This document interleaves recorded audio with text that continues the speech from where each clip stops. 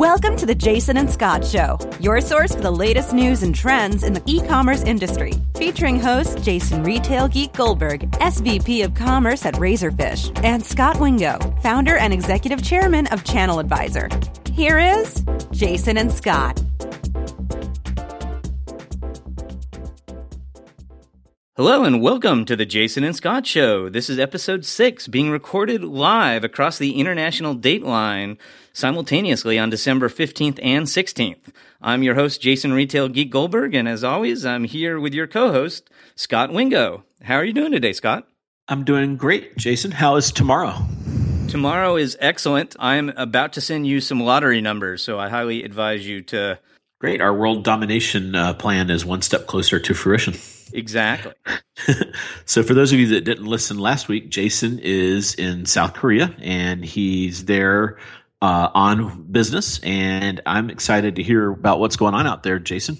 So first, are you jet lagged? I would love to hear what's going on in the world of digital. In answer to your jet lag question, it turns out that one of my core competencies is sleeping. So I was happily able to sleep on the most of the flight out here, and so I sort of woke up in the local time zone. So I've been pretty eager to get out and watch people shop and learn about the local market. So I've been doing pretty well. Awesome. What kind of cool digital or retail trends have you kind of noticed since you're in that area? Yeah. Well, so as a primer, South Korea is about the third biggest e-commerce market in Asia. It's like the seventh biggest in the world. So it's about just south of $40 billion a year in sales. And that's about 10% of all the retail sales. So in the U.S., we're about 7% of all retail sales online. South Korea is at 10%, and the like leading markets in the world are like the UK at like 14%. So a little more advanced in terms of e-commerce adoption here than we are in the U.S. And part of that is because it's one of the most connected countries in the world. The government has sponsored internet access, and so there's very ubiquitous wired and wireless internet throughout the country, which means like 70 or 92% of all the citizens are on the internet. And what has been fascinating is that while that, digital is sort of innate in how folks shop here, it has not been a lot of the big international companies that we think of that have really dominated here. For the most part, there have been local equivalents that own most of the major digital and shopping services and seem to be doing quite well. Any other cool trends? How about you're a big payments guru, anything on payments? Yep. So we are in Samsung's backyard here in Seoul. And of course, Samsung has their own payment system called Samsung Pay. And it's almost ubiquitous here. It's been pretty fun. It feels a little bit like getting in a time machine, because when you get in line at a retail store, it's very likely that most of the folks in front of you are going to use some form of contactless payment, and most often that Samsung Pay. And so, frankly, I've felt a little bit like a Luddite gumming up the system when I get to the front of the line to buy my coffee or whatever and have to hand them my old school Western credit card to pay for goods. Since it's Samsung country, is Apple pretty big there or kind of a no-show? No, it's the surest way to spot a tourist in Seoul is someone that's using Apple products. So Samsung clearly dominates the local market. There actually there are not any Apple stores here in Korea. So Samsung, does disproportionately well, and it does not feel like a super strong market for Apple. And, that's kind of following that trend we were talking about where for all the Western companies seem to struggle to get a foothold here. On the retail side, Walmart tried to enter this market and wasn't very successful. Tesco from the UK tried to enter this market and wasn't particularly successful. Google is here, but they have like 4% market share, and there's a local search engine, Naver, that has like 70% market share. And so it's really interesting. We talked a lot about commerce chat last week. And, there's a local commerce chat service called Kakao Chat, which is much more popular than, for example, WeChat is here for people to do their shopping through chat and conduct transactions and those kinds of things. And then the biggest e-commerce company I could locate is also a local company called Coupang.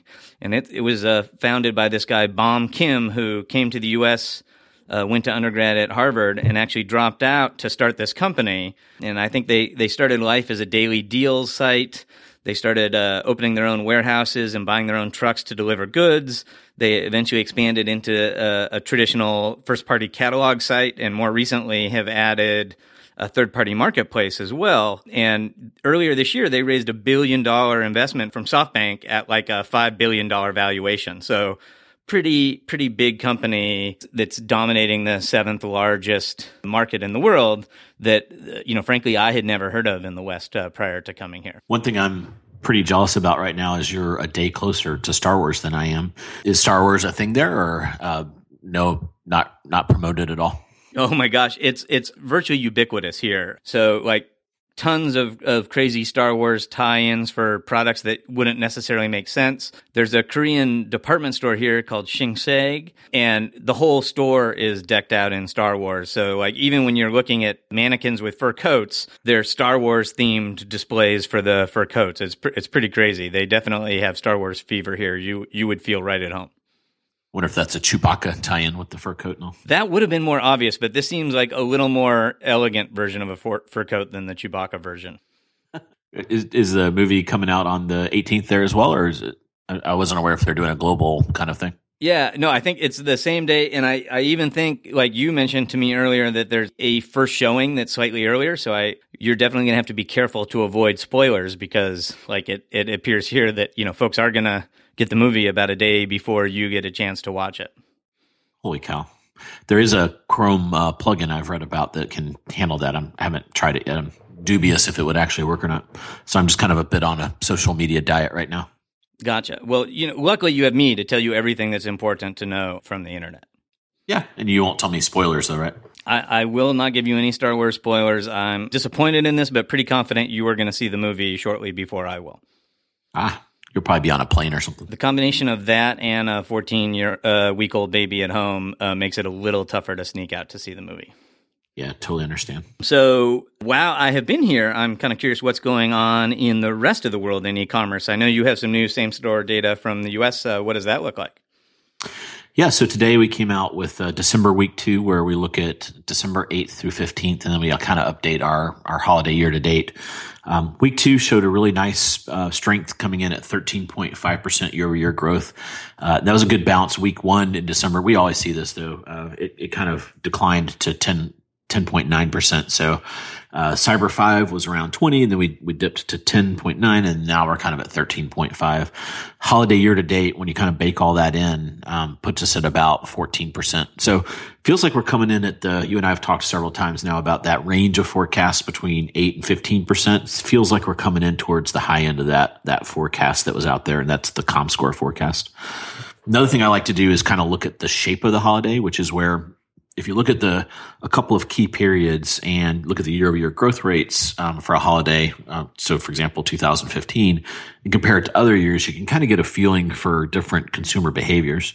So if you take 2015, and the periods that I like to look at are the first week of November, the second week, the third week, and then the Cyber 5, they're kind of towards the end of November, and then December 1 and 2 weeks. What's been interesting in this holiday is it started out a lot slower than 14. So in 14, retailers were very successful about pulling promotions up. This year, it doesn't look like that happened. And the Cyber 5 is really when it kind of took off.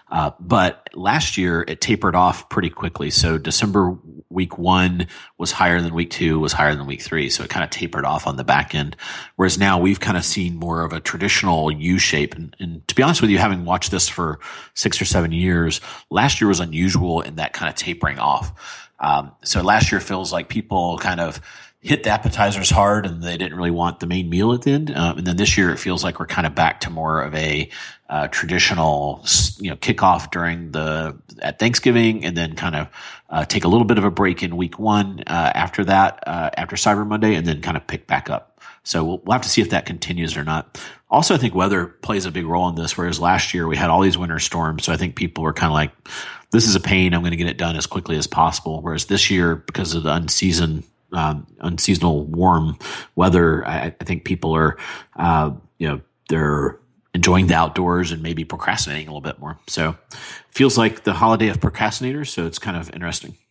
Any thoughts on your side? Have you heard any news on holiday trends? I mean, I think that pretty much jives with what I've been hearing. Like, obviously, there's particular segments, like the outdoor apparel guys are, certainly not doing well because of the weather. Their certainly guidance is to expect sort of a softer holiday than last year. I have empathy for them, but it feels like you can never be happy when there's a huge storm and no one can get out and shop. Like, that's bad.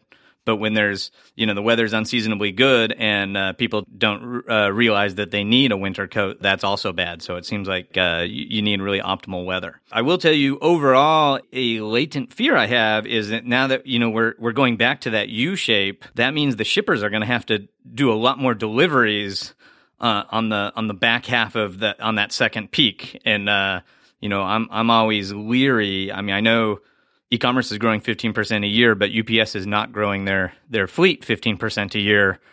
So I'm always nervous about them being able to handle those big spikes. And obviously 2 years ago, that was pretty painful. Last year, where the demand was a little more level, it was less painful. So potentially the fact that we're going back to this U-shaped demand could bode poorly for our ability to deliver everything on time for Christmas. Yeah, and maybe that's actually a factor in the whole thing is maybe the shipping debacle of 13 made people kind of nervous and they shopped earlier to make sure they got their packages. And, consumers have short memories and maybe they've forgotten all about that. And looking at the calendar, well, first of all, it kind of there's actually, since you've been gone, there's been several articles. There was a Wall Street Journal article, I think 2 days ago, UPS struggling to keep up. And in this article, they had some insiders say that there's still tractor trailers full of packages from Cyber Monday kind of sitting around. And I think they explicitly cited a lot of the Target product is kind of jammed up, specifically UPS. So that's a little concerning that, here we are effectively 2 weeks out of Cyber Monday. And according to this article, there's product kind of sitting out in storage, not even sorted yet. And then I saw several other articles that kind of talked about, one of them was interesting where UPS and FedEx have bought on a bunch of U-Haul trucks, kind of rental trucks, and people are on such high alert around terrorism. They've been calling 911 about this, kind of saying, there's a guy getting out of a U-Haul, knocking on my door with a package, and they don't notice he's in a brown or a kind of a FedEx suit. So feels like that's a signal to me that they are definitely seeing a huge influx of products. I think they do this every year, but I've never heard this amount of noise about it, that they're not only supplementing, but doing it at a pretty big scale. Yeah, for sure. I do wonder if a little bit of that is the extra alert that people are probably under from some of the security and terrorism news. That last year when a guy got out of a U-Haul and delivered your Christmas packages, you didn't think anything of it, but this year you're a little more suspicious. Yeah, and this got me looking at the calendar, and I don't know why I didn't key on this, but what's interesting is usually we see kind of the last shipping day around the 18th. And a lot of retailers are messaging that. But one of the things I think that's interesting is you always have, when you really break this down, it's the Mondays that kind of tend to be spiky. So you'll hit like the 14th and 7th, for example, of those weeks we did, those were the peak weeks peak days of those weeks. So if you look at next week, you have the 21st is a Monday, and I worry that people may be kind of waiting around that time frame, kind of 18 to 21. And because what's happened is Amazon's trained everyone to expect they can get their packages in 2 days. So if you order on the 21st, you should be fine for the 24th, in theory. But I do worry that, are we setting up for a bit of a perfect storm here where, I don't think that, if we saw a surge of procrastinators on the 21st do Prime 2-day, a lot of those packages are not going to make it. So it's going to be kind of interesting to see what happens here as we go into these last couple of days. Yeah, absolutely. I share your concern. One of the things that UPS in particular does early to try to mitigate against this is they really proactively go to all the retailers and they talk about their demand, and they make it super clear that they're not going to be able to fulfill a bunch of unforecasted demand a couple days before holiday. And for the big retailers, they usually get them to sign up for a quota to say, hey, this is the amount of packages we expect to ship. And they allocate a big part of their quota to those big e-commerce companies. And what that actually means for a lot of the smaller operators are that their delivery capacity is going to be severely constrained on those last couple of days. And in a year where all the demand gets backloaded, and I think your point about Amazon sort of educating people that you can order last minute. I think it's scary, and I am worried about our ability to fulfill it all. I mean, I think, fundamentally, our business is growing at like 15% a year. UPS is not growing at 15% a year. And so, there's a fundamental mismatch there.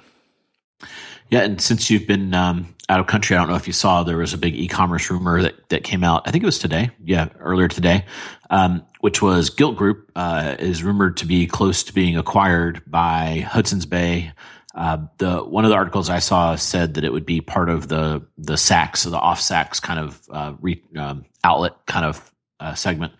And that in itself isn't terribly exciting, but I think the valuation that's been cited is around 250 million, which is below what that company has raised. So kind of interesting to see some of these flash sale sites, do really well, have huge trajectories, and now are kind of falling back down to earth. Have you heard anything about that? And what are you thinking about flash sale sites? So I have. One of the downsides of being in a different time zone is when news like that breaks. I know you and I both get a lot of calls from reporters looking for quotes. And so, I was actually woken up by that news in the middle of the night. But my first thought specifically around Gilt is that I had some nostalgia. Like, obviously, they had $1 billion valuation at one point, I think back in like 2011. So they were briefly a unicorn. And I know they've raised more than $250 million from investors in their history. And so, certainly probably not a happy story for the investors, particularly the late investors. But I really think of Gilt overall as being an e-commerce pioneer. And I give them a lot of credit for really sort of creating consumer behavior around these daily deals in the early days. And certainly they were one of the early pioneers in mobile commerce. And, they really experimented with a lot of different user interfaces for their mobile app and their iPad apps. And so, if it's true that this is sort of the last chapter in Gilt as a standalone company, sad that they probably didn't achieve the economic success that they once hoped they would have. But I certainly look back and feel like they contributed a lot to the e-commerce body of knowledge, which I really appreciate. But that being said, I'm not sure I'm super bullish on daily deals as a standalone business. So, I think pretty tough to consistently have a good mix of fresh products that keep consumers excited over and over again. And, I think when Gilt started, the traditional retailers that had a lot of distressed inventory didn't have a good digital way to liquidate that inventory. The sort of school of thought back then was, man, we can't run an e-commerce site for this merchandise because our product depth is too thin, and by the time customers find it, we'll be out of stock. And so, companies like Gilt came in and said, hey, we can help you liquidate all this stuff. And they solved a real problem for some retailers. But that's no longer the case. I mean, Saks has Saks. Nordstrom has the Nordstrom Rack online. TJ Maxx is online. And now I think there's a multitude of ways to liquidate that distressed inventory. And as a result, the daily deal sites like Gilt have fewer good options of products to sell. And so that means, you're a consumer. You might discover one product you really like on Gilt, but you're going to keep seeing that same brand over and over again, and you're not going to be surprised and delighted by all these new brands. And pretty quickly, you're going to get this daily deal fatigue.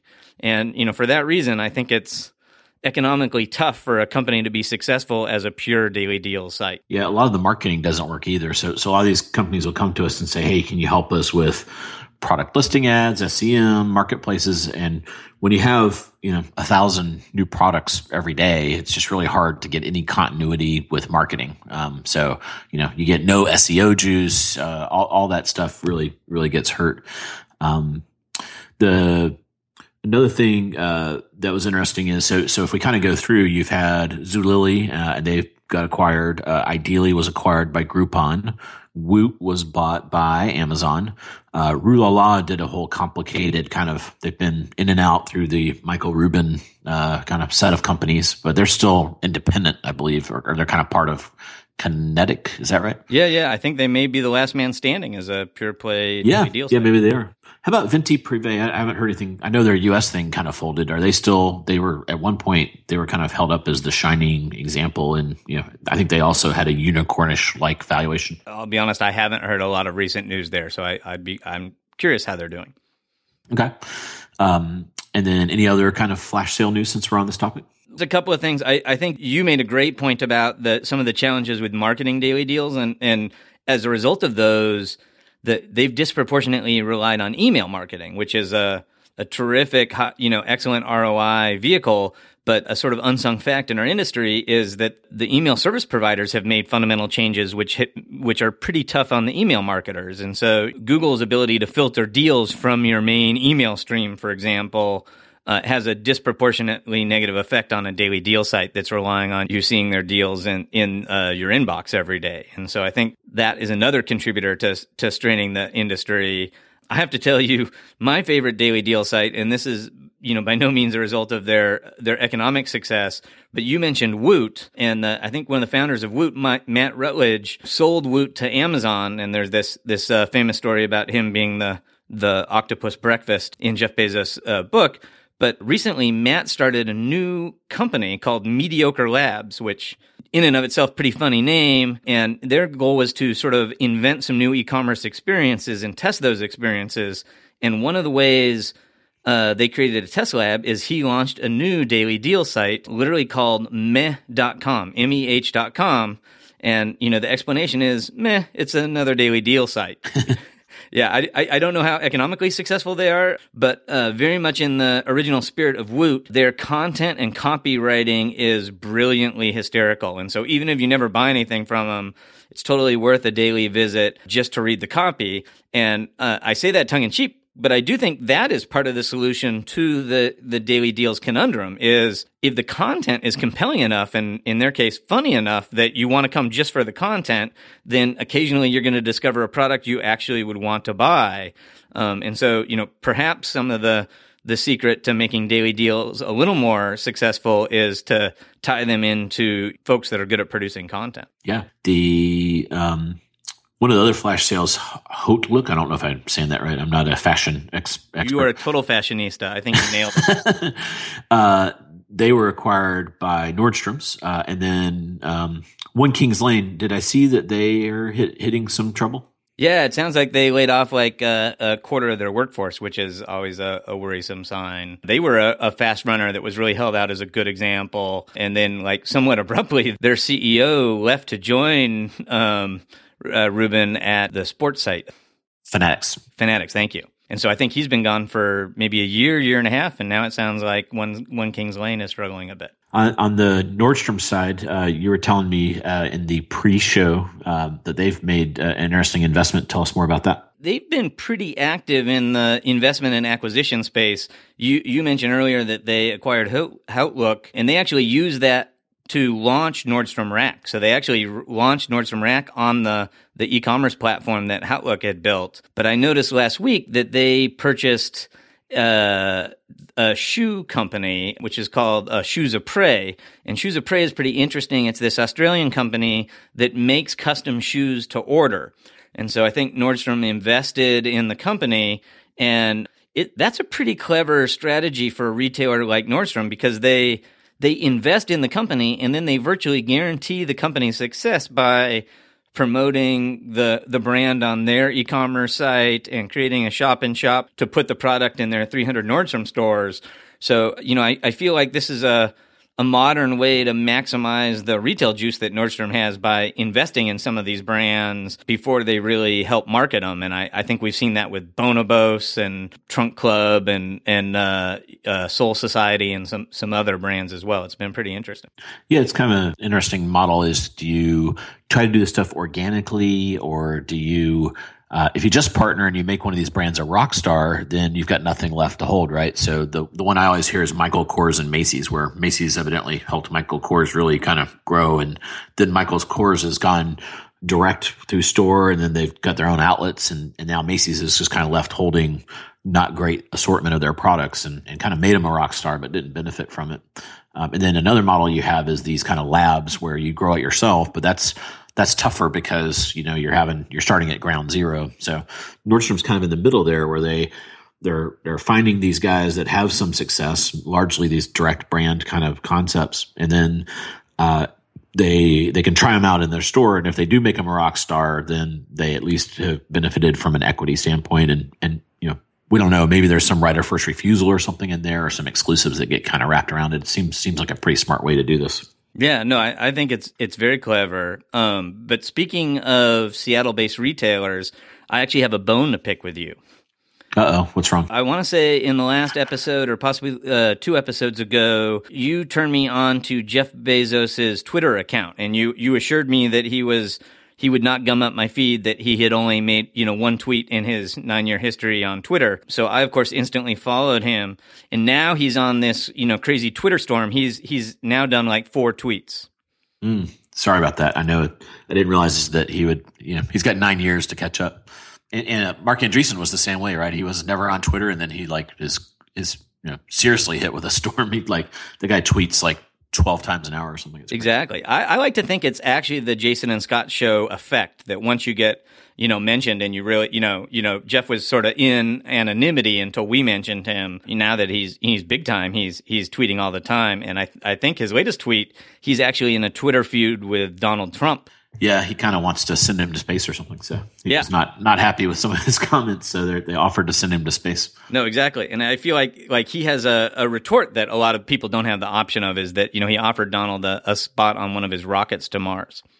Yeah, the White House just kind of made fun of his hair. So I thought that was it was better. I think I like the space one. It's a little bit higher class. I totally agree.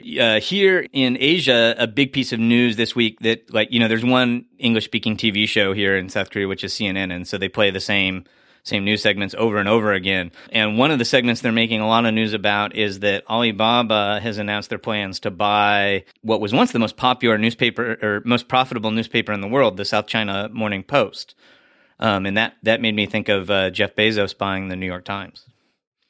Yeah, but he actually bought the Washington Post. Yeah, it would be cooler if he bought the New York Times, but the Washington Post.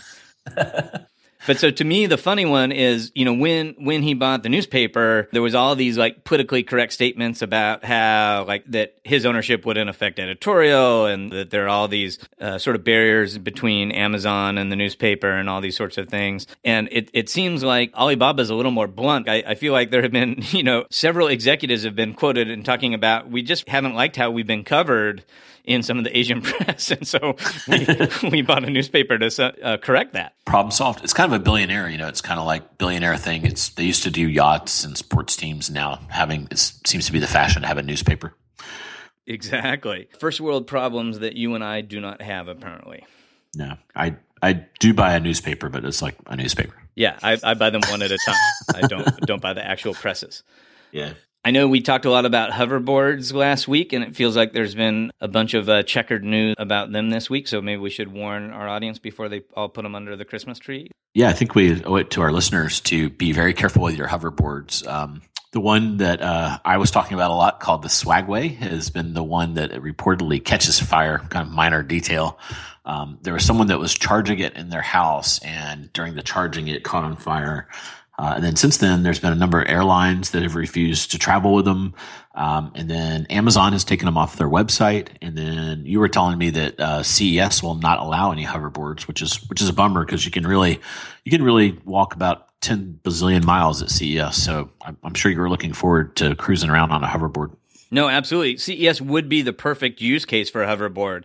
And I should clarify, there are probably going to be a lot of booths showing hoverboards at CES. I'd be frankly shocked if there weren't. But when I say they're banning them for the exact use case you mentioned. I'm not allowed to ride one around the show to save myself from walking. It is interesting.